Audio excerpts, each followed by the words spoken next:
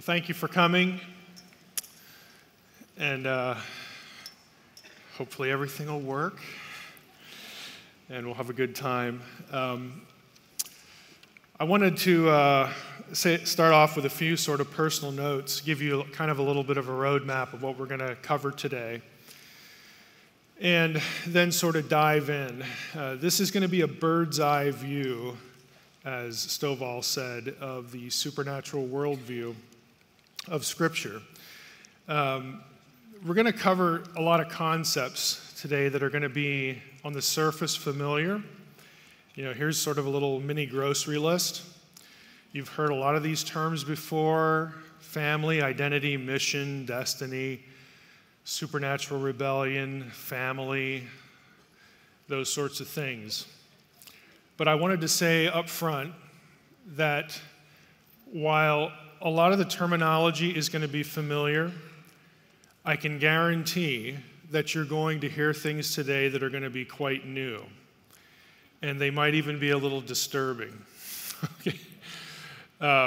Just a little bit of my personal story. If you've read Unseen Realm, or if you follow my podcast is the Naked Bible Podcast.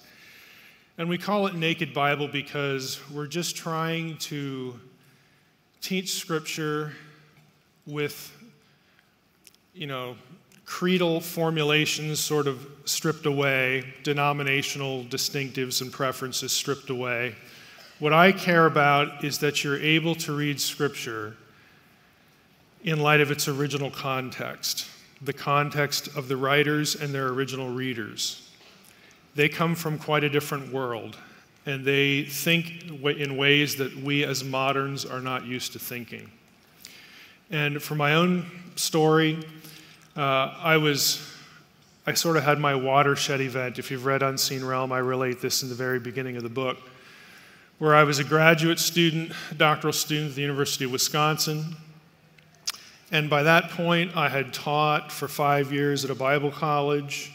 I had 2 master's degrees. I was not a newbie to biblical stuff. But one Sunday morning, I was sitting in church, and a friend of mine who was also in the Hebrew and Semitics department was there. And you know how it is. You have a few minutes to kill before the service starts. And I don't remember what we talked about, but I'll never forget the way it ended. And he had his Hebrew Bible with him there, and he said, "You need to read Psalm 82 in Hebrew." And I did. And what I saw there was life-changing. I'm going to show it to you today. But the first thing that sort of popped into my head was, how in the world could I be a doctoral student and have taught 5 years, 15, 20 different classes, and have never seen what I saw in the text that morning? And it just changed the way I viewed everything. And that sort of became, just a fire. I couldn't put it aside. And it led to essentially my dissertation. It led to the book we know as Unseen Realm. It led to the book we know as Supernatural. It led to essentially what I do.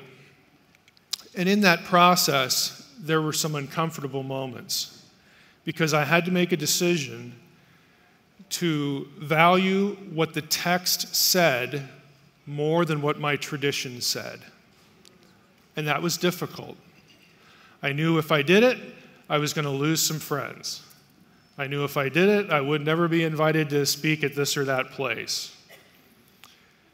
And, it was just one of those watershed things. If we believe this thing we call the Bible is inspired, and we believe things like God decided, these are God's decisions. God decided to prompt individuals to produce this thing we call the Bible at a certain time, in a certain culture, in a certain place, with a certain worldview that is not ours, then we really ought to not impose our own worldview on the text. Okay? It's a simple idea. We should try to read them the way they wanted to be understood, what was going through their heads, because they're not writing from the perspective of a 21st century white guy, okay? They're just not. They're not asking the questions or addressing the questions that I have in my culture, in my time period. They're doing something different. Now, it all applies to us. But we have to realize the Bible, while it was written for us, it was not written to us. It was written to somebody else. And if we rightly understand that, then we will know that we're applying things correctly, and we will be able to understand more of Scripture. I kind of specialize and focus on the weird stuff in the Bible. Okay? I have this little, I used to say this as a professor, and it sort of caught on. If it's weird, it's important. Okay? And it really is, because there's nothing thrown away. It's not like the biblical writer is going about his business and saying, hey, I need something weird here. I got a few paragraphs to fill. So, this is part of the assignment, so I got to throw this in here. No, it's weird to us. But people living 2,000 or 3,000 years ago with an entirely different worldview would have known exactly what to do with that. They would have known why it's there, what it means, what role it plays in the bigger picture. We lose an awful lot when it comes to that. And because we do, we won't find some of the ideas that we'll talk about today in the creeds. We won't find them in our doctrinal statements. We'll just find them in the text. Okay? I mean, that's where we find them, in the biblical text. And what I want to do, I just want to, sort of prep you a little bit. Mike, you're not going to hear Mike say, well, you thought the gospel was A, and Mike says it's B. No. The things that you believe, I believe. I'm a normal, evangelical guy. I know what the gospel is. I accept it. Christ is Lord. It's an exclusive claim. There is no other way of salvation. I'm a normal Trinitarian dude. Okay, all the boring things you can, I'm that too. But the reason why I think those ideas are coherent and arise from the text might be dramatically different than you've heard. Some of your favorite arguments for things, I might say, that's just a terrible argument. Okay? So I'm prepping you. I'm used to people looking at me like I've got two heads, so that won't bother me. I'm used to this kind of look. Okay? But I will take that over this. Okay? So now you know where I'm coming from. Okay? So let's jump in. You're not going to hurt me. I'm not going to hurt you either. So let's start with Psalm 82. This was my watershed event. If you have a Bible, you can turn there if you like. I'm going to show you the text. I like people to see the text rather than what I say about it. And don't stress out, by the way. Don't feel like you've got to write down every word. I'm going to give the slides to Stovall. He'll put them up somewhere, and you'll all get them. You can throw them on YouTube or whatever. I'm on YouTube about 100,000 times and don't know how I got there. So it's okay. You'll get the notes. But this was the passage that my friend on that morning in church said, you need to read this in Hebrew. Okay, it's in English, but I'll show you the relevant parts here. Let's just open up our little, if I can find my mouse here. Open up our little Hebrew section. The Hebrew line for verse 1 says, Elohim nitzav ba'adat el. God has taken his place in the divine council. If I click on God, I don't know if it'll show up. No. But you'll see in the blue column, you can at least see the blue column, we have the word Elohim. This is a word you've probably heard before. It's a standard word for God. Okay? Real easy. Well, it's not so easy when you go down to the second part of the verse. Bekerev Elohim yishpot. In the midst of the gods, you'll see it's the same word, Elohim. He passes judgment. So when I read that on that Sunday morning in Wisconsin, I knew enough Hebrew grammar to know that the first Elohim was capital G.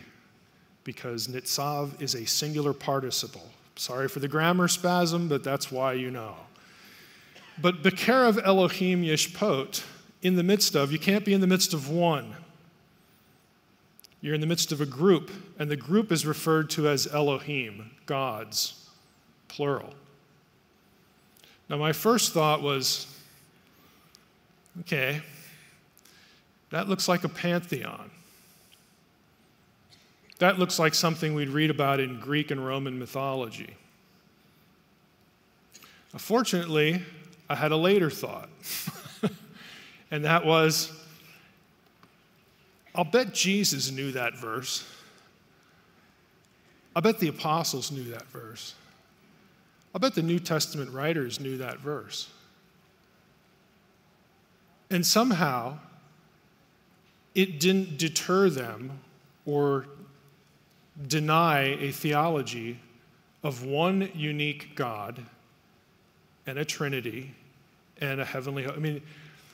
So how do we articulate what we believe about God as a Trinity, God and the Godhead, and handle this verse? Because we don't want the Trinity to be these gods here. Because if you keep reading the psalm,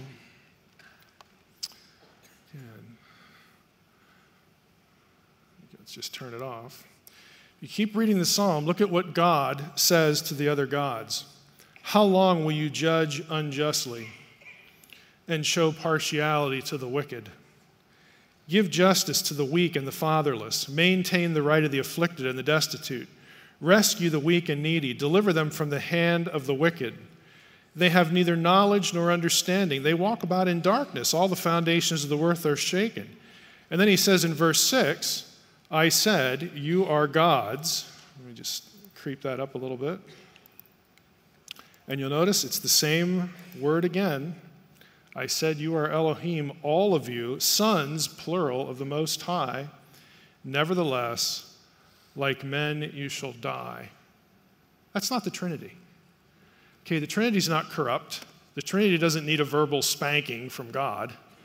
Okay? And they're not sentenced to death. So we have in this passage, verse 1, we have God speaking to a group of gods. Now, if you do what I did at the time, I said, I'm going to go look at commentaries. Surely some of my, favorite scholars, have addressed this question. And what you get is you get the idea in verse 1 that the gods in this council are people. They're Jewish elders. They're members of the Sanhedrin. They're Israelites. I know that sounds a little odd, but trust me. I could open up commentary after commentary after commentary, and that is what you'll read. Jesus quotes Psalm 82, in fact, verse 6, in one of his debates with the Jewish leadership, to defend his assertion that I and the Father are one.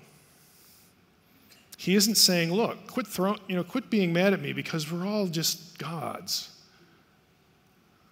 Okay, you're just like me and I'm just like you. It's not what Jesus was saying. He never said, you're just like me.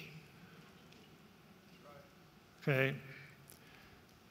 But this is the common view. I ran into this everywhere, which was troubling because I knew that just didn't work. If you go over to Psalm 89, let's just click on that. Psalm 89, and you go down, we'll start here in verse 5. Let the heavens praise your wonders, O Lord, your faithfulness in the assembly of the holy ones. There's another reference to that council idea.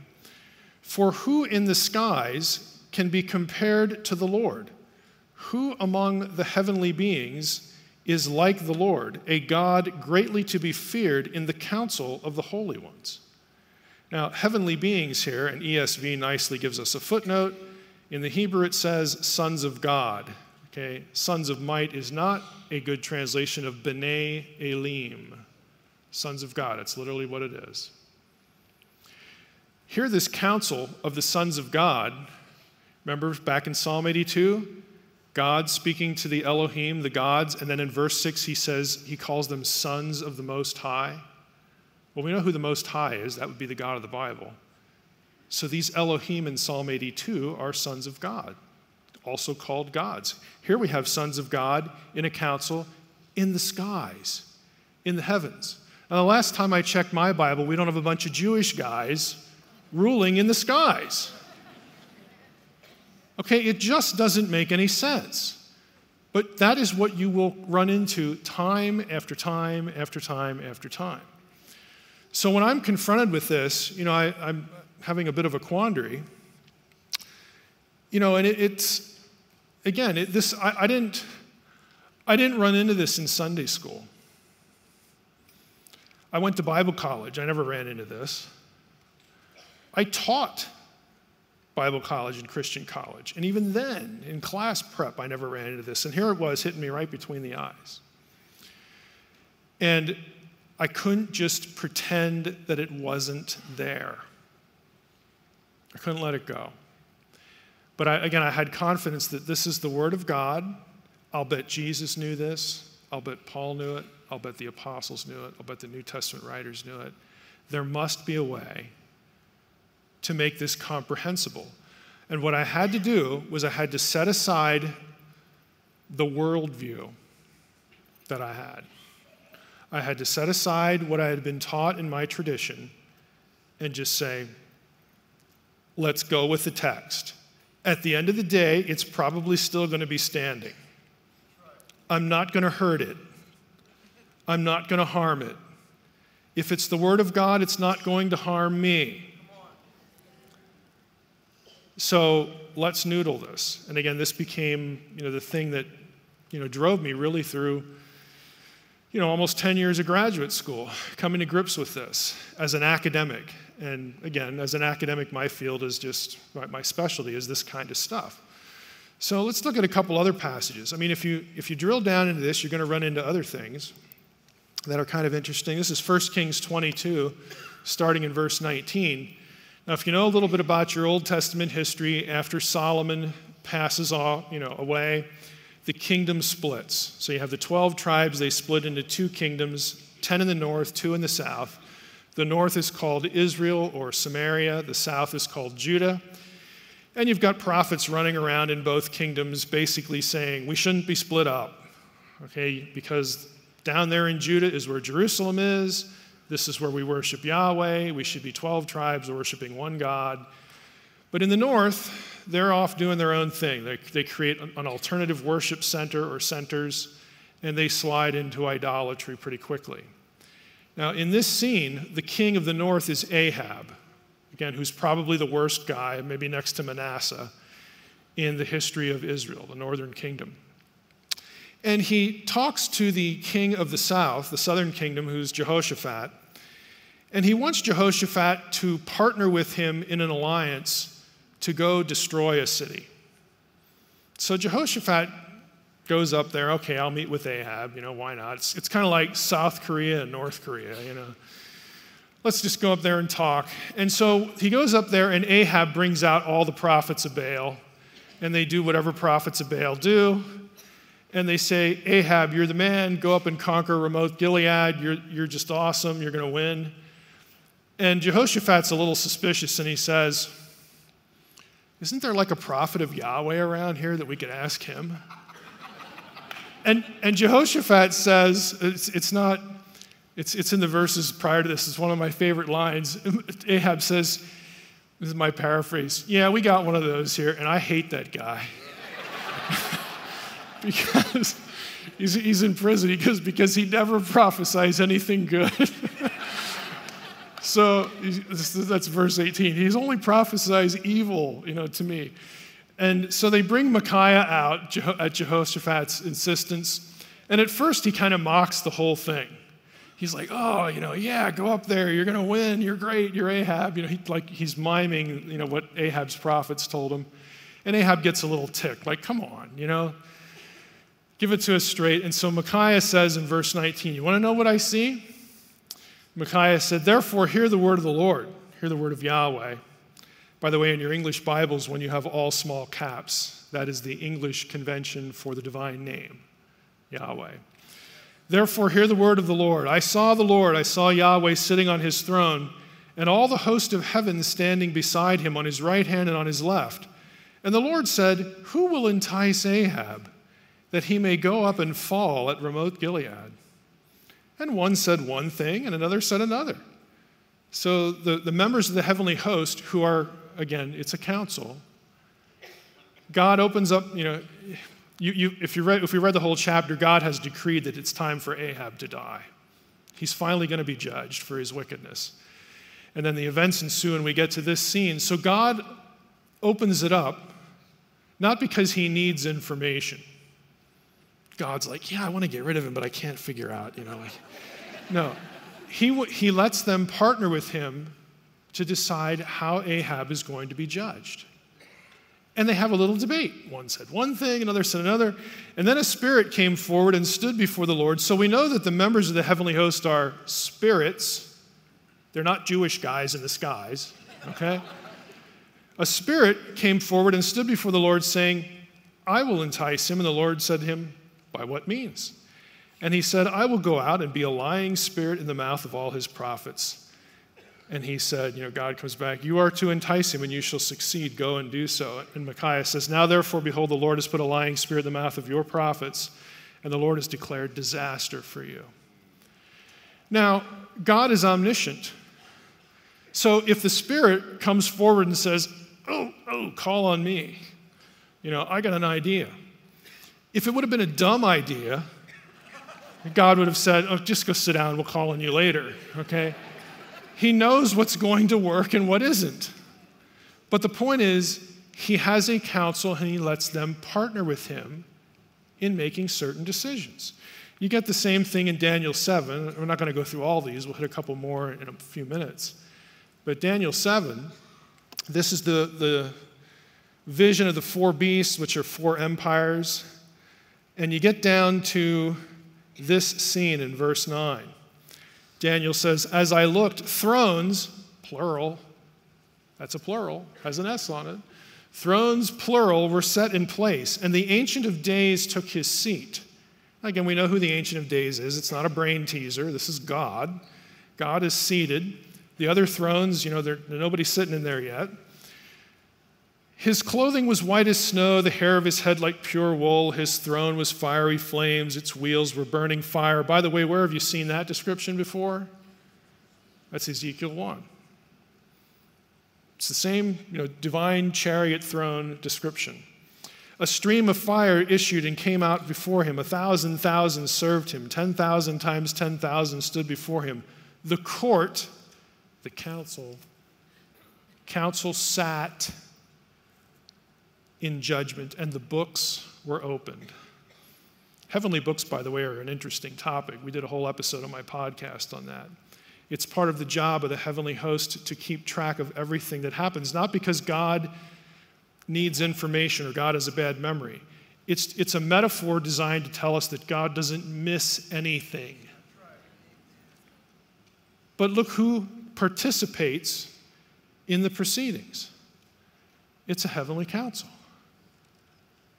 So, you run into these things that are very easy to sort of read over. The supernatural realm has organization. It's not a chaotic mess. It's not a Keystone Cops scene. It has order and coherence. And the biblical writers, who are not privy to that world, it's the supernatural world, to describe its order and its coherence, they use a metaphor that they're familiar with, the language of the royal court. God is king. He has a council. He has an administration. The administration has certain tiered levels. You run into this in Scripture if you read your Bible closely.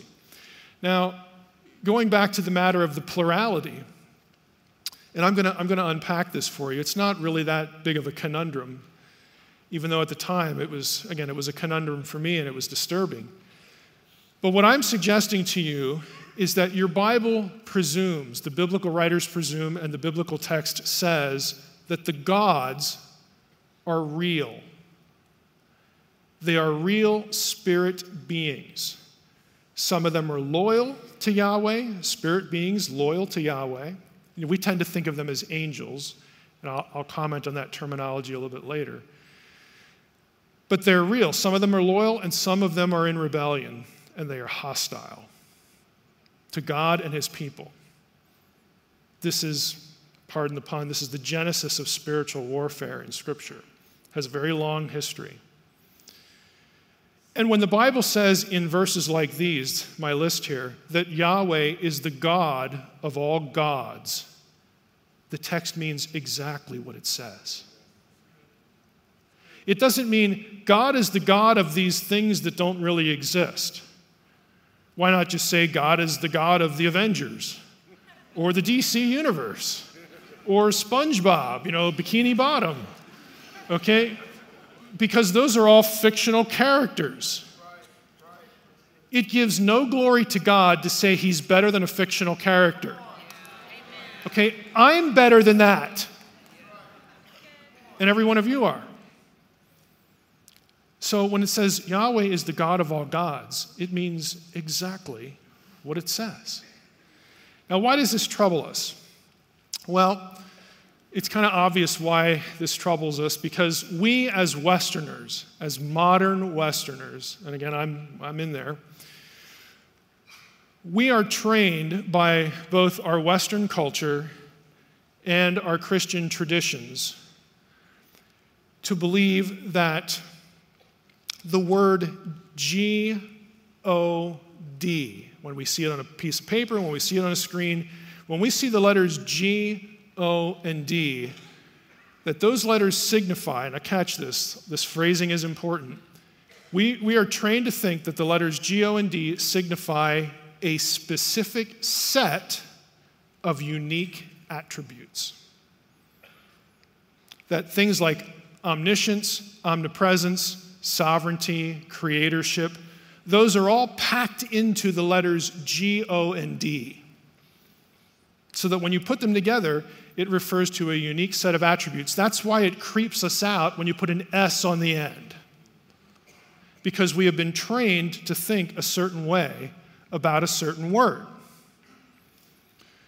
Now, the biblical writers did not think that way about the word Elohim.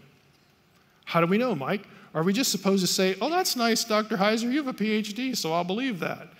No. You get it by doing boring things, like looking up the 2,000 plus occurrences of Elohim and reading them all. Yeah, it's a recipe for curing insomnia, all right? So if you actually do that, you will run across the fact that the biblical writers use Elohim of 4 or 5 different things, just, we'll use round numbers, say roughly half a dozen things, that are not the God of the Bible. Now, that alone should tell you that the biblical writers, when they wrote out Elohim, they are not thinking of a unique set of attributes. Because if they were, they would never use the term of something else. They don't think about Elohim the way we are trained to think about G, O, and D. That's the disconnect. That's the problem. It's a problem in academia, and it's a problem just in general interest in biblical studies, anybody who's interested. We're just trained to think that way. We could go through different passages and just give you a few references. We have the God of Israel, Psalm 82:1. He's definitely Elohim. We have the council members who are not him because he's judging them for being corrupt. They're Elohim. The gods of the nations. If we looked up 1 Kings 11:33, we'd have, Chemosh of Moab. We'd have Asherah, Ashtaroth. These deity figures. They're also called Elohim. They're not at the level of the God of Israel for the biblical writer. They're not thinking attributes when they write the word Elohim. The Shadim, Deuteronomy 32:17. If we could click out to this. Now, in your English Bibles, this typically gets translated. It's over here in the NLT. Let me enlarge this just a bit so you can read it. They offered sacrifices, it's a reference to the Israelites, to demons. This is the word shadim. These are not the demons of the Gospels. By the way, we're going to get into this later today. We're used to thinking of good guys, angels, bad guys, demons. That is really, really oversimplistic. Okay, there are different groups of bad guys. They are not all the same, and they don't derive from the same source or event either. But in this case, the Shadim, it's an Akkadian term that refers to a territorial entity.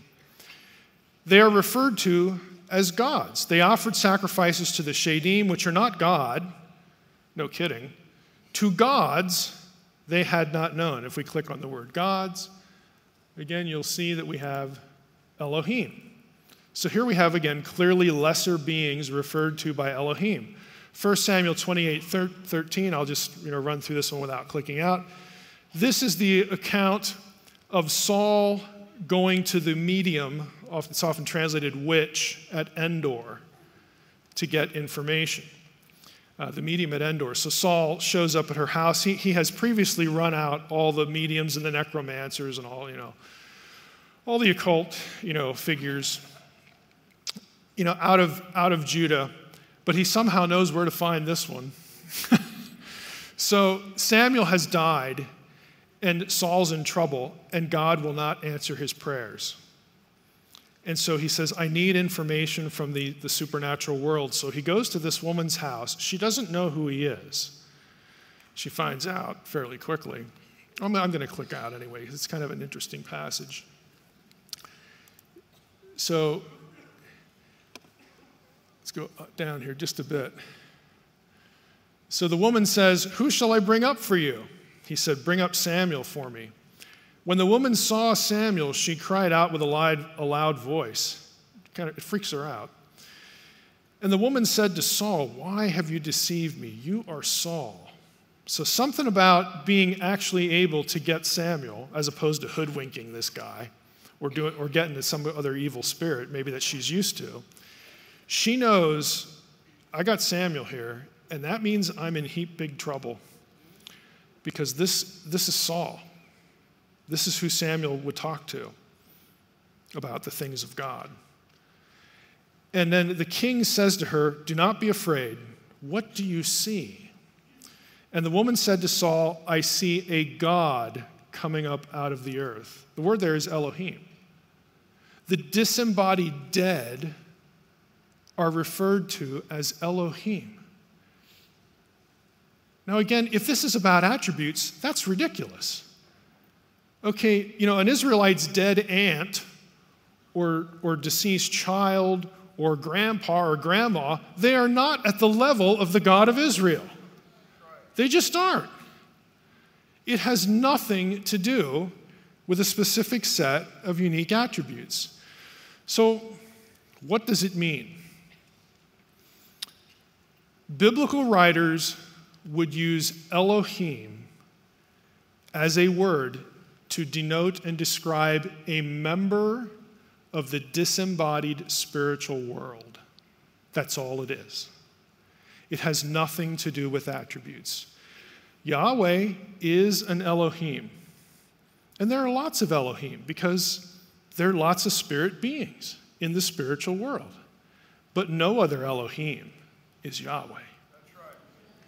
And you don't get that theology from the word Elohim. Where you get it is you read the text carefully and you realize this particular Elohim is described in ways that no other Elohim ever are described.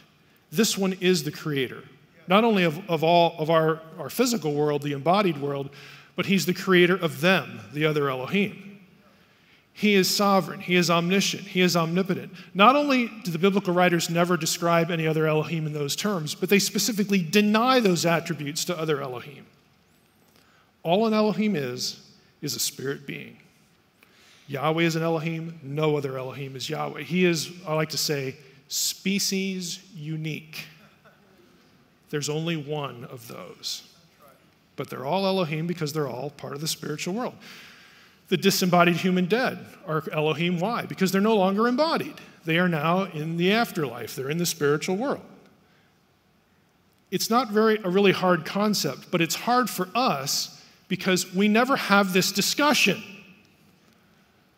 We avoid passages like Psalm 82, or we make up stuff about them and say, well, that's just a bunch of Jewish guys.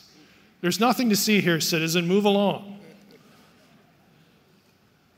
And there are lots of passages like this. Now, I talked about hierarchy a little bit earlier. In the ancient Near Eastern conception of the divine, the supernatural bureaucracy, there are always tiers. In the Israelite version of this, the tiers are as follows. And you're going to see this graphic at the end of the day, and it's going to kind of shock you because it'll have a different context for our discussion. But at the top is Yahweh. Yahweh is more than one person at the same time. Now, today we're not going to go through the Old Testament evidence. My dissertation was actually included God as man in the Old Testament. The idea of a Godhead in the Old Testament. That's where Trinitarian thinking comes from, a Godhead idea. It begins in the Old Testament. So we have Yahweh as a Godhead at the top. The middle tier are the sons of God. This is not an ontological term. It doesn't tell you what a thing is. It tells you what a thing does, what their role is. I have a book out on angels. I don't know if your resource center has this one. But we have another problem with the way we think about the supernatural world, and that is our vocabulary. Vocabulary works this way. If you're an English major or semantics, or you had a good high school English teacher, you know about semantics. It's word meaning. Words never have just one meaning.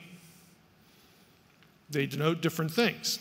So there are terms that describe the members of the heavenly host in terms of what they are by nature. That's our fancy word ontology, what a thing is. And these are terms like Elohim, Ruchot, spirits. Okay, it just tells you what it is. And then there are terms that describe rank in hierarchy. Sons of God is probably the leading one for this because in royal bureaucracy of the ancient Near Eastern world, who got the most important positions? Typically family members. There was wisdom in that because they're family, they'll do a good job, and their family, I keep my eye on them. Okay? There was an upper elite that often included family members. They get the really big administrative jobs. And then you have essentially like a bureaucratic staff that are essential to preventing chaos in an administration. In fact, because there's more of these, they're probably, some of the most important.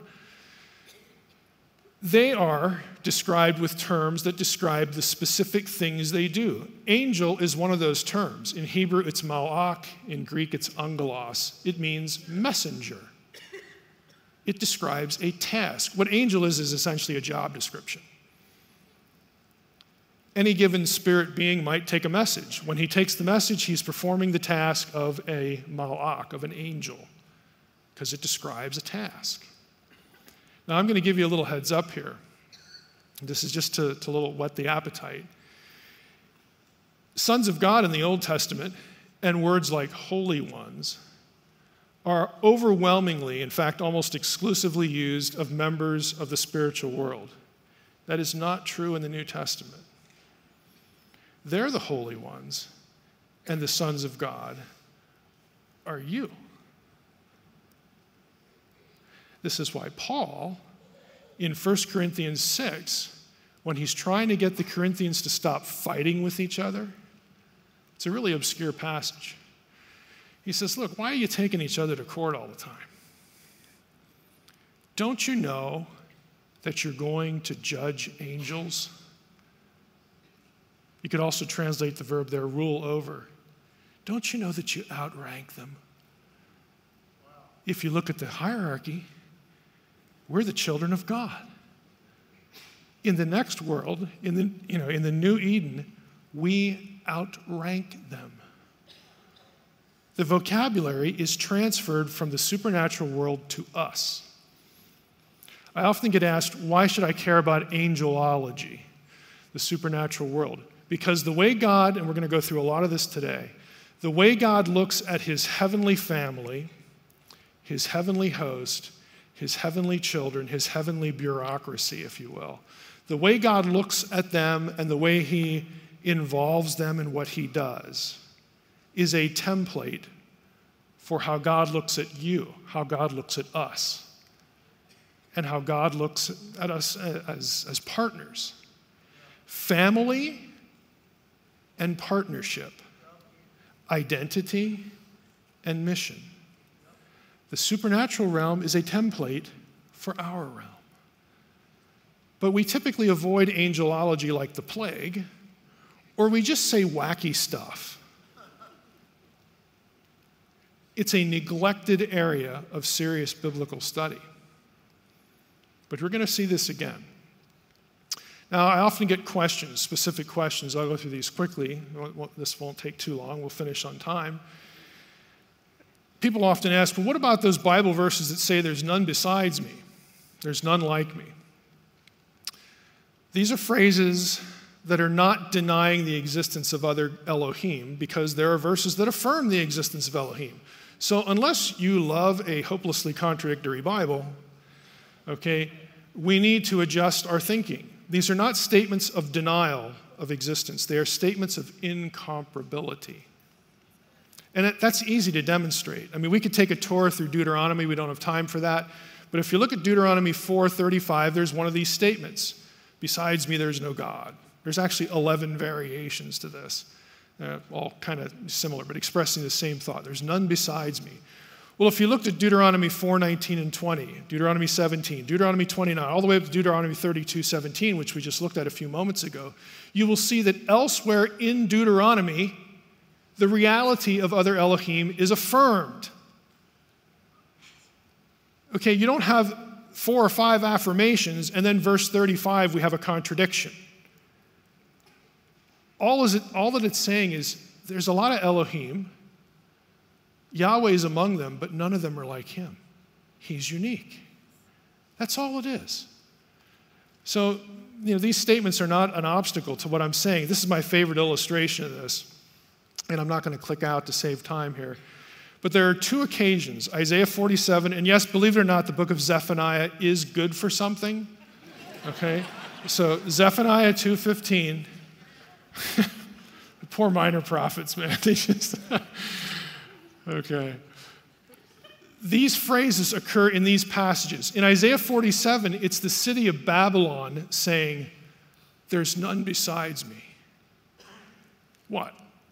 Babylon thinks that she's the only city that exists? She's denying the existence of all other cities? That's ridiculous. The prophet wouldn't say that either, because the prophet's not a dunderhead, okay? In Zephaniah, it's Nineveh, the capital of Assyria. Different context. This is where he's doing his ministry. Nineveh says, there's none besides me. They're not saying, I'm the only city on the planet. All the other cities aren't real. No, it's saying, we're the best. We're incomparable. That's all it is. FAQ number 2, why does God need a council? We looked at 1 Kings 22. We looked at Daniel 7. I will click out to Daniel 4. It's kind of an interesting passage. This is Nebuchadnezzar. Okay, remember Nebuchadnezzar has this dream, and he sees a watcher that is a holy one, here in verse 13, comes down from heaven, and they're going to talk about his dream. And essentially the holy one, the watcher, says, hey, I sure hope you like to eat grass, because that's going to be your diet for a while. You're going to be driven insane. You're going to be temporarily insane as a judgment from God because of your hubris and your pride. And look at what he says here. You go down to verse 17. He says, the sentence upon Nebuchadnezzar is by decree of the watchers, plural. The word of the holy ones. This decision is according to the word of the holy ones, plural. But a few verses later, we see, scroll down here. Come on. Keep going. Let me go back here. 24. This is the interpretation, O king. It is a decree of the Most High. There's only one of those. So the same sentence, the same judgment on Nebuchadnezzar is decreed by a group and by the Most High. This is participation. God allows them to participate. You say, well, why does God need a council? The answer is, he doesn't. He just likes to do stuff like this. He likes to create beings who are like him and let them partner with him. God doesn't need anything. When I get this question, I like to flip it around and say, why does God need you? Why does God need the church? I mean, couldn't God just decide who's going to be a believer and, we'll call it good now. I mean, I'm just tired of waiting for the Great Commission. I mean, good grief, look what time it is here. Can't he do that? Why did God have to give the Great Commission? No. God could just make all these decisions himself. But he doesn't do that. He likes the family business. Okay? That's what he wants. He wants children who are part of the family business. He's got supernatural children who work with him in that realm. He's got believers, human children of God in this realm who help him do what he wants done here. He doesn't need anything. What about Jesus? How can he be the Son of God if other divine sons of God are real? Again, it sounds like a difficult question, but it's a really easy question. John 3:16, you probably all know this verse. For God so loved the world that he gave his... See, only begotten is what a lot of translations have. Only begotten Son. Some have a better translation I'll get to in a moment. The Greek word there is monogenes. Now, in the old days of biblical scholarship, which was the first half of the 20th century backward, scholars thought that monogenes was composed of two Greek words. Monos, which means one or only. Mono, again, we can see that pretty easily. And then the second half they thought was from a verb, genao, to mean beget, like in having children. Monogenes, only begotten. That's actually where the translation comes from. Second half of the 20th century, that changed because there was more Greek material of the same Greek dialect as the New Testament, the Koine Greek. Actually, thousands and thousands, of lines worth of new material. And scholars were able to determine that, we were wrong about that. Monogenes actually comes from monos and gene, which means kind, one of a kind. Unique. This is why some of your more recent translations will translate that term as unique or something like that. And the really good sort of test case for that is Hebrews 11:17. This is the Hebrews 11, the Hall of Faith chapter. And you get to Abraham, and it says this: By faith Abraham, when he was tested, offered up Isaac. And he who had received the promises was in the act of offering up his only son. Okay, Bible trivia time. Was Isaac Abraham's only son? No. He wasn't even the firstborn, generally speaking. You had Ishmael. Ishmael was the son of Abraham by Hagar. So that tells you that the monogenes here, again, only son. Let's just open up our interlinear pane. Click on only, monogenes. It can't mean the only one that exists. It does mean unique. What was unique about Isaac? He's Sarah's boy, who could not have children. He is the son of the promise. That's why he's monogenes.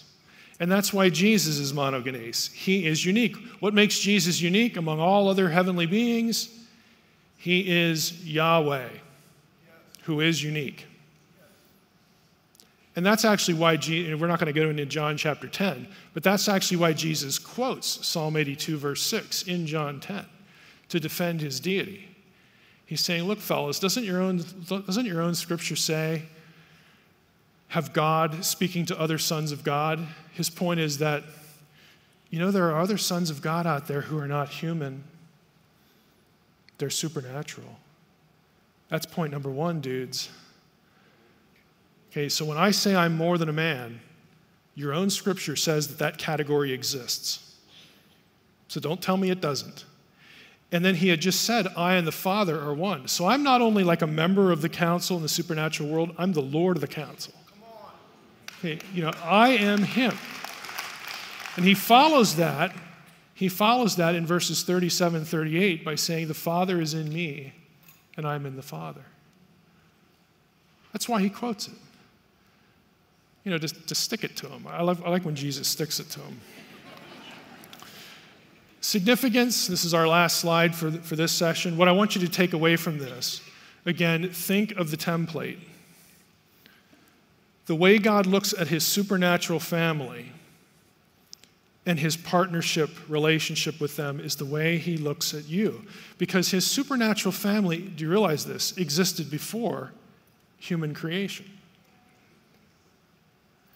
Okay, we're going to look at that in the next session, but in Job 38, the sons of God were witnesses when God laid the foundations of the world, and then God goes on to create humankind. He already has a family. God already has kids. Okay, before we get to Adam and Eve. And his relationship with them and his partnership with them are going to serve as a template for what he wants on earth.